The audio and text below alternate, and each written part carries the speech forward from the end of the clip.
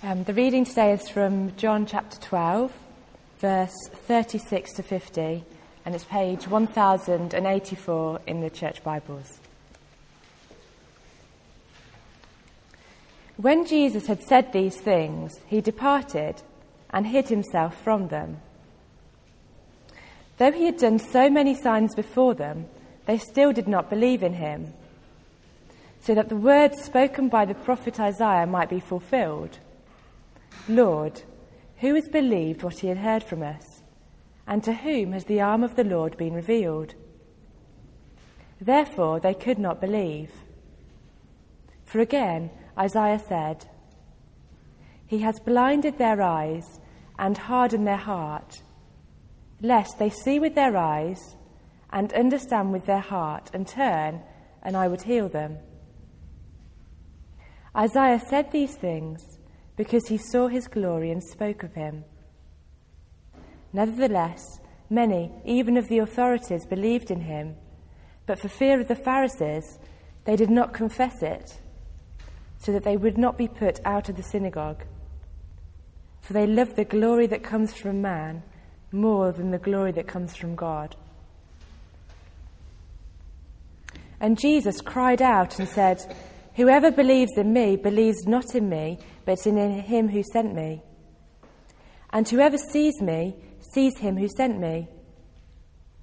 I have come into this world as light, so that whoever believes in me may not remain in darkness. If anyone hears my words and does not keep them, I do not judge him. For I did not come to judge the world, but to save the world. The one who rejects me and does not receive my words has a judge. The word that I have spoken will judge him on the last day. For I have not spoken on my own authority, but the Father who sent me has himself given me a commandment, what to say and what to speak. And I know that his commandment is eternal life. What I say, therefore, I say as the Father has told me. Let me add my welcome to Grace Church this morning. It's very good to have you with us, and lovely to be able to welcome Sam Voss as well. And especially on a sunny day, when we met up for lunch in Cape Town when I was there in February, and it was cloudy. So, Sam, a very warm welcome to sunny London, indeed. It's very good to see you. Well, let's pray together, shall we? Heavenly Father, thank you for this wonderful theme we've been thinking about this morning, your great compassion for your people. Thank you that in your compassion you have sent your Son, the Lord Jesus Christ. Thank you that he speaks your words, that he does what you do. And therefore we pray that as we look at John chapter 12 together this morning, as we look at the words of Jesus, please would you grant us understanding, and we pray that you would transform us not only in the way in which we think, but also how we live. And we ask it for Jesus' sake. Amen. Well, John chapter 12, page 1084, if you've closed the Bible. And the issue, I think, for us this morning, as we come to the end of our series looking at John chapter 11 and 12, which we've been looking at since Easter, the issue for us this morning is why don't more people believe in Jesus Christ? Because this passage here at the end of John 12, it very much marks the end of Jesus' public ministry in John's Gospel. In the next 5 chapters, Jesus will teach his disciples, the apostles, on his own, privately. He'll then be arrested and crucified. So then what do we expect the conclusion to be here at the end of Jesus' public ministry? Perhaps to read that tens of thousands of people believed in him and followed him and put their trust in him. But have a look at verse 37. Though he had done so many signs before them, that is, before the Jewish people of the day, they still did not believe in him. That is a shocking thing to read, isn't it? After all, Jesus has behaved exactly how you'd expect God to behave when he came to earth. He's taught with the most extraordinary authority. He's demonstrated that he's the ruler of the world by showing his power over the forces of nature, his power over evil. Most recently, he's raised the dead, as we've seen in John chapter 11, as he raised Lazarus from death to life. What's more, at the end of John's Gospel, John makes the point that he's recorded these miracles, or signs he calls them, so that we will believe in Jesus. And it's true, it's not that no one believed in him, but far fewer believed than we might expect. In other words, we need an explanation for what one writer calls such large-scale, catastrophic unbelief. It's important because it seems to me that raises a number of issues for us. After all, perhaps we're looking in on the claims of Jesus, so to speak, this morning, and we may well think to ourselves, well, hang on a moment, if the people who saw Jesus face to face and who heard him speaking to them, if they rejected Jesus in such large numbers, the Jesus to whom their Old Testament scriptures pointed, then why should I, in 2008, accept him? And it's something that those of us who are Christians find perplexing too, isn't it? Once we've grasped that Jesus Christ is God in the flesh, once we've begun to experience the reality of the eternal life that Jesus speaks about, life with God now in this world that continues on into the next, once we've begun to know the joy of knowing the living God, why it can be very perplexing to discover that others reject him. And not only perplexing, of course, but in the long run it can be very, very disheartening. And with that comes all the temptation simply to keep a low profile as a Christian and to kind of retreat into a Christian ghetto, because at least there we are appreciated and accepted. Well, in today's passage then, in the last half of John chapter 12, Jesus helps us to get to the very heart of this issue of unbelief. And he shows us the two reasons for it. And notice, of course, these are Jesus' reasons for unbelief. A number of people have been saying over the last few weeks how wonderfully refreshing it is here in John's Gospel to hear these kind of extended teaching sessions of Jesus. And here we see the two reasons Jesus himself gives us for unbelief. There's no outline on the back of today's service sheet, mainly because I've been away this week on a conference, but there's plenty of space for notes. So first of all, Jesus is rejected because people will not believe in him. Because people will not believe in him. Have a look, will you, at verses 37 to 38. Though he had done so many signs before them, they still did not believe in him, so that the word spoken by the prophet Isaiah might be fulfilled. Lord, who has believed what he heard from us, and to whom has the arm of the Lord been revealed? Now, this is the first explanation that Jesus gives, and it is that people will not believe in him. It's very clear, isn't it? In verse 37, they still did not believe in him. And the reason comes for us in verse 38, where John quotes from Isaiah chapter 53 in the Old Testament, which, as we saw last week and also saw in our study groups the previous week, is one of the glorious passages which so clearly in the Old Testament describes exactly what will happen when Jesus comes to earth. And this quote from Isaiah is the key to understanding why people won't believe in Jesus. And so I'd like us to keep a finger, please, in John chapter 12 and to turn back to Isaiah 53, which you'll find on page 742. Isaiah 53, page 742.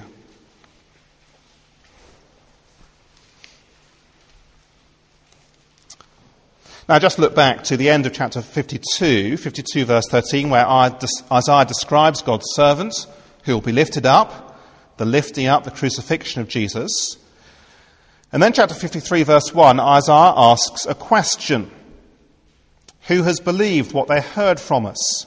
And to whom has the arm of the Lord been revealed?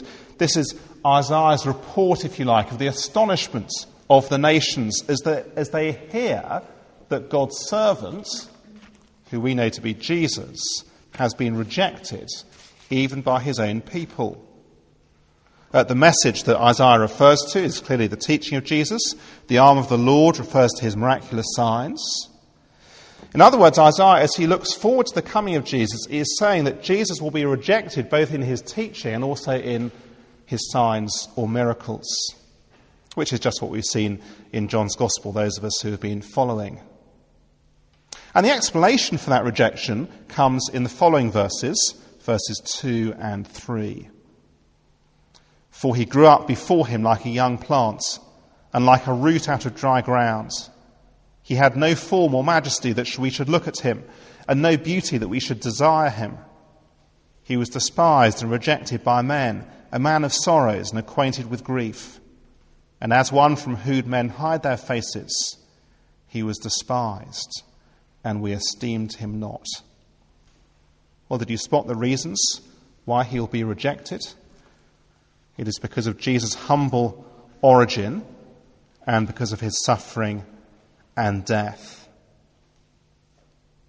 And those are exactly the same issues which were stumbling blocks in Jesus' day. Jesus didn't come as a kind of glorious king who would boot out the first century occupiers, the Roman army. Not the kind of triumphant king they were expecting.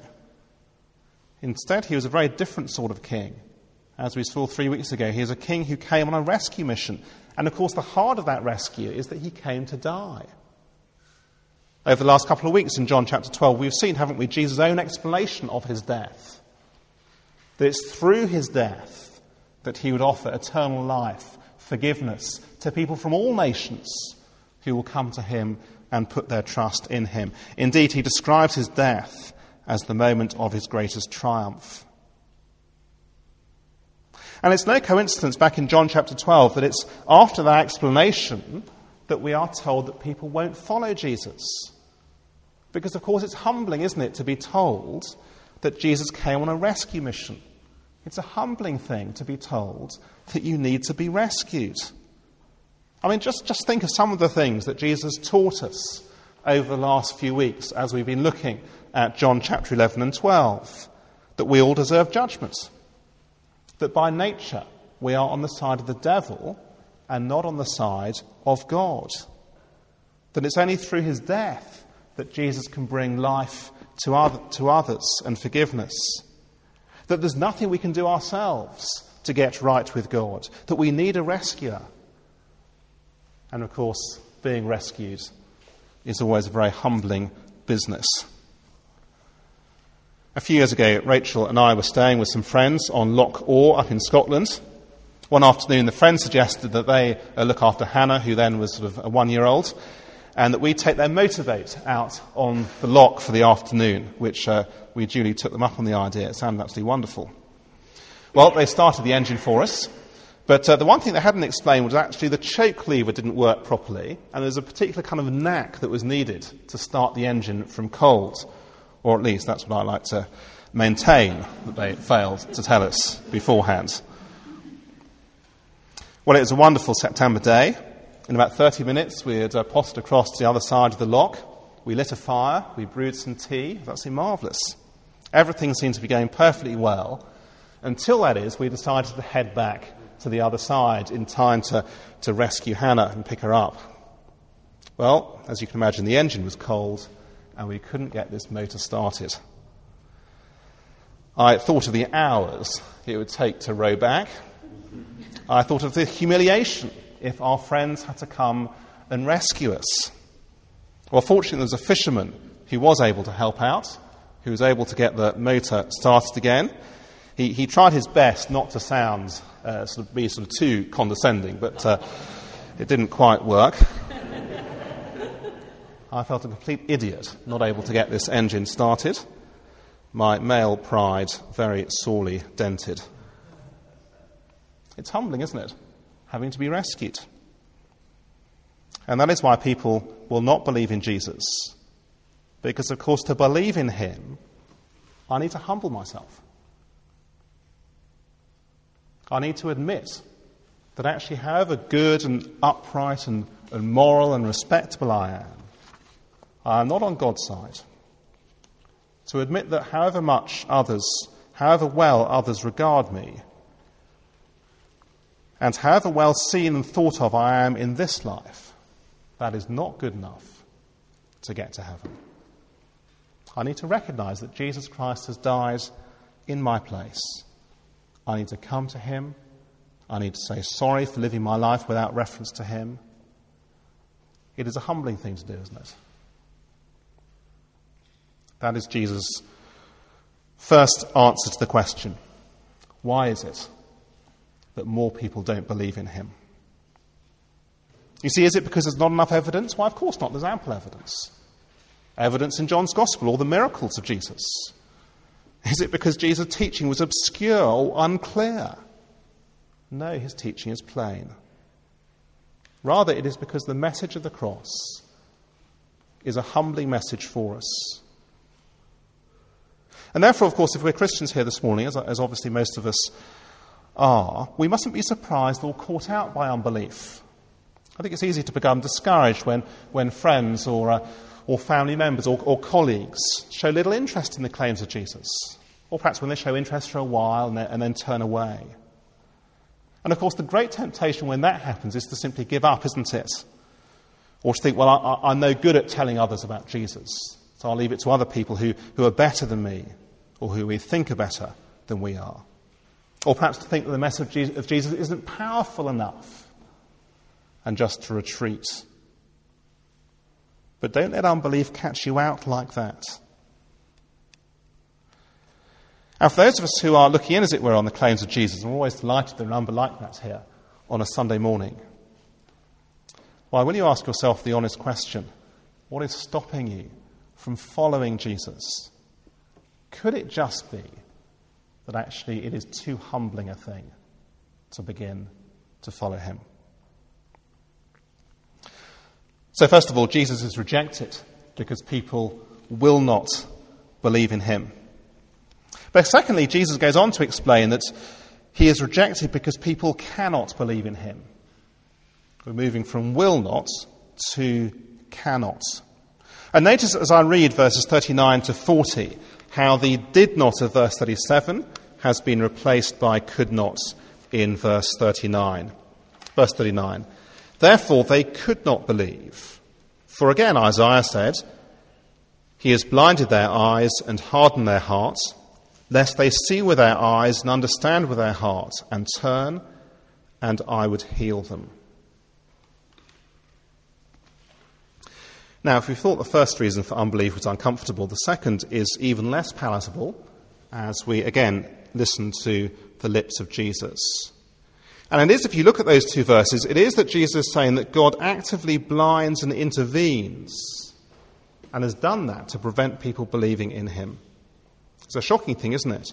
Jesus is saying that God has intervened actively and deliberately to prevent them believing in Jesus.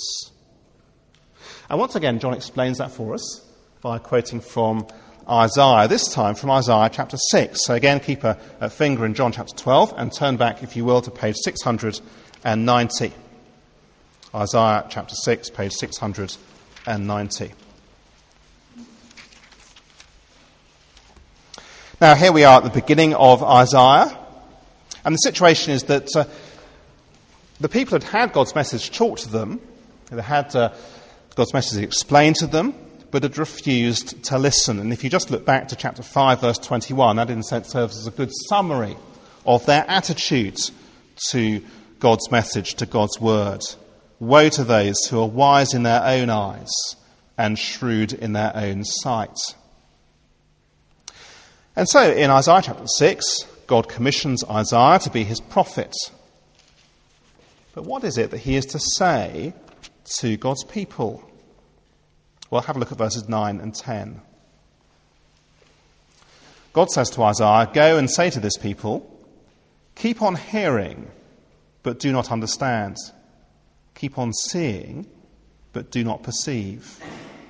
Make the heart of this people dull, and their ears heavy, and blind their eyes, lest they see with their eyes, and hear with their ears, and understand with their hearts, and turn and be healed." What is God saying he'll do? Why, he'll blind them. so they cannot understand what he is saying. Why? As a punishment for their continued and obstinate refusal to listen to him. Isaiah, the prophet, will be ignored, scorned, rejected by precisely the people he is sent to speak to. It's not that God is being unfair or making it impossible for otherwise good people to understand. No, this is the condemnation of guilty people who will not listen to God. And so they are given over to what they have chosen. God will not enable them to listen. They'll be unable to listen to him. And that is exactly the situation, isn't it? In John chapter 12, if we go back there. A willful rejection of Jesus and his teaching is followed by God's judgment as he blinds eyes and deadens hearts and makes it impossible for people to turn to him for forgiveness. Now, I take it this is very, very sobering teaching for us. I take it that here is an aspect of God's character which is very uncomfortable, yet it's very important that we understand it. God is patient.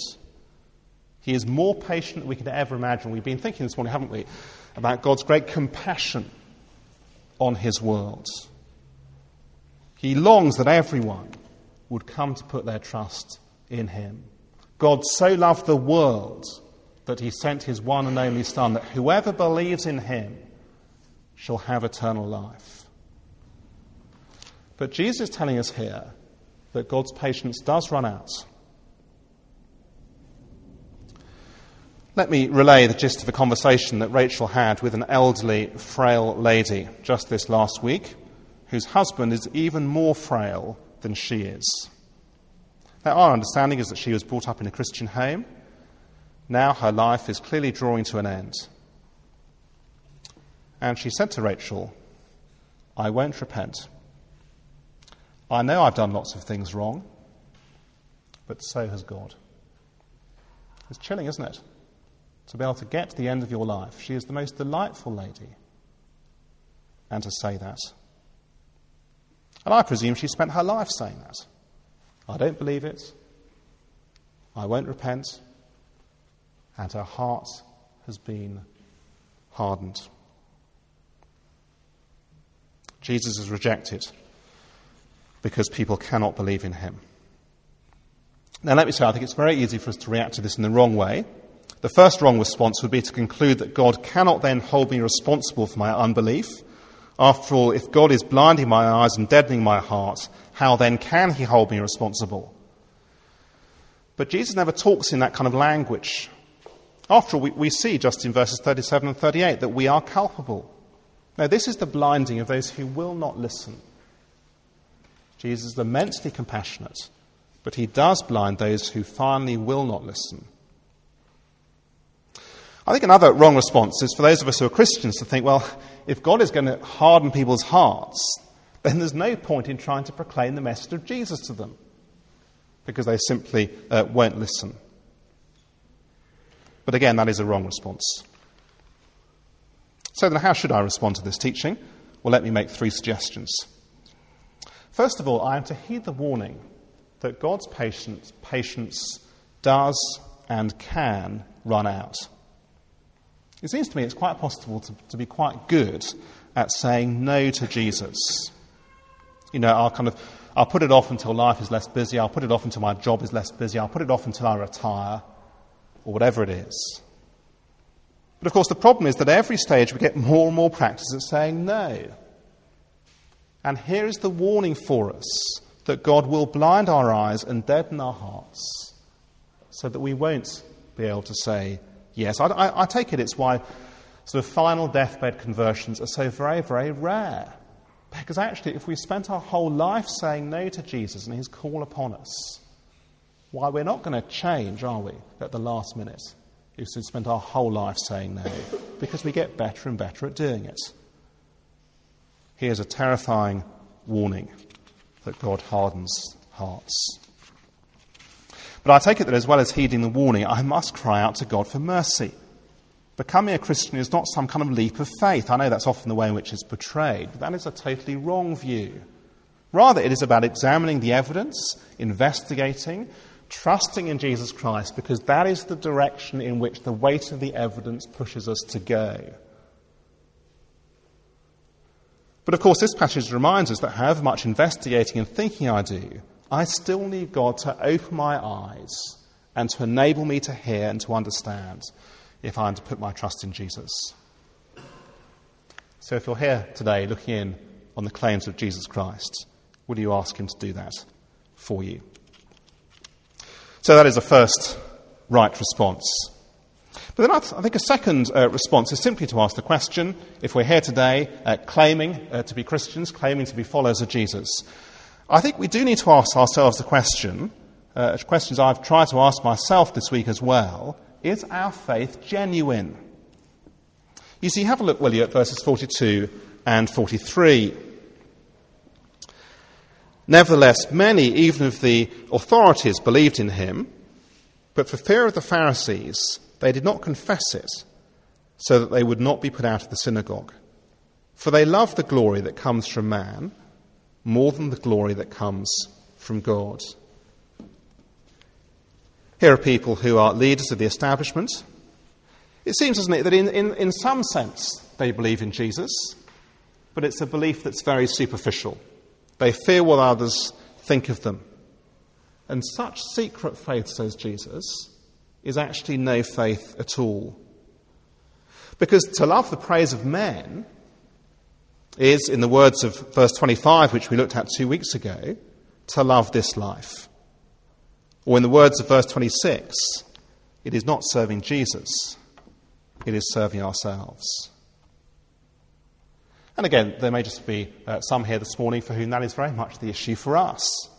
Yes, at one level we know that the teaching of Jesus is true, but it's very much a kind of superficial surface belief. And actually we're afraid of what others would think if we began to follow Jesus seriously. Perhaps afraid of what colleagues would think, or family members, or friends we've known for years. Well, if you're in that position, will you ask yourself honestly, whose praise is really more important to me? The praise that comes from God, or the praise that comes from other people? I think it's a chilling diagnosis, isn't it? As Jesus says of them, they love the glory that comes from man more than the glory that comes from God. But then a third response, which is that if I'm a Christian believer, I am to take every opportunity and continue to take every opportunity that I have to proclaim the message of Jesus. And to pray that as I do so, God will open the eyes and the ears of those I'm speaking to.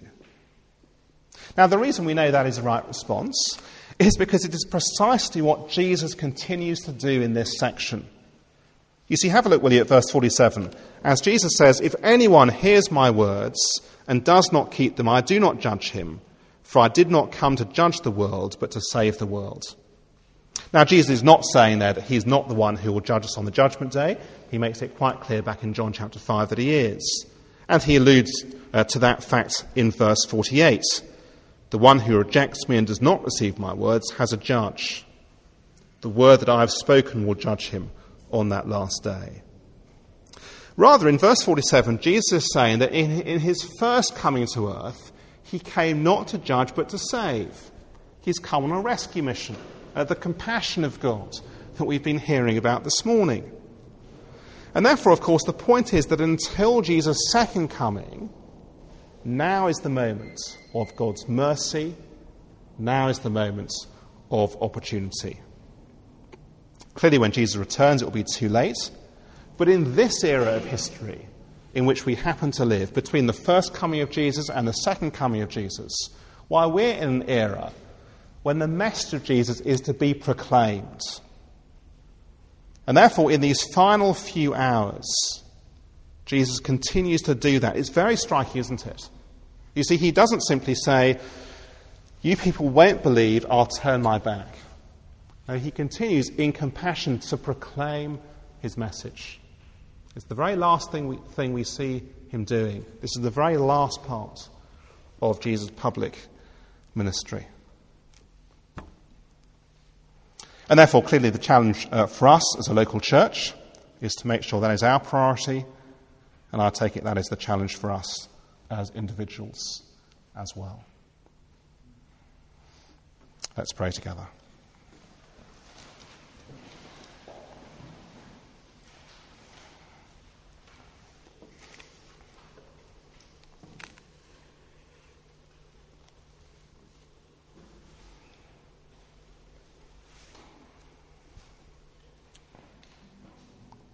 If anyone hears my words and does not keep them, I do not judge him, for I did not come to judge the world, but to save the world.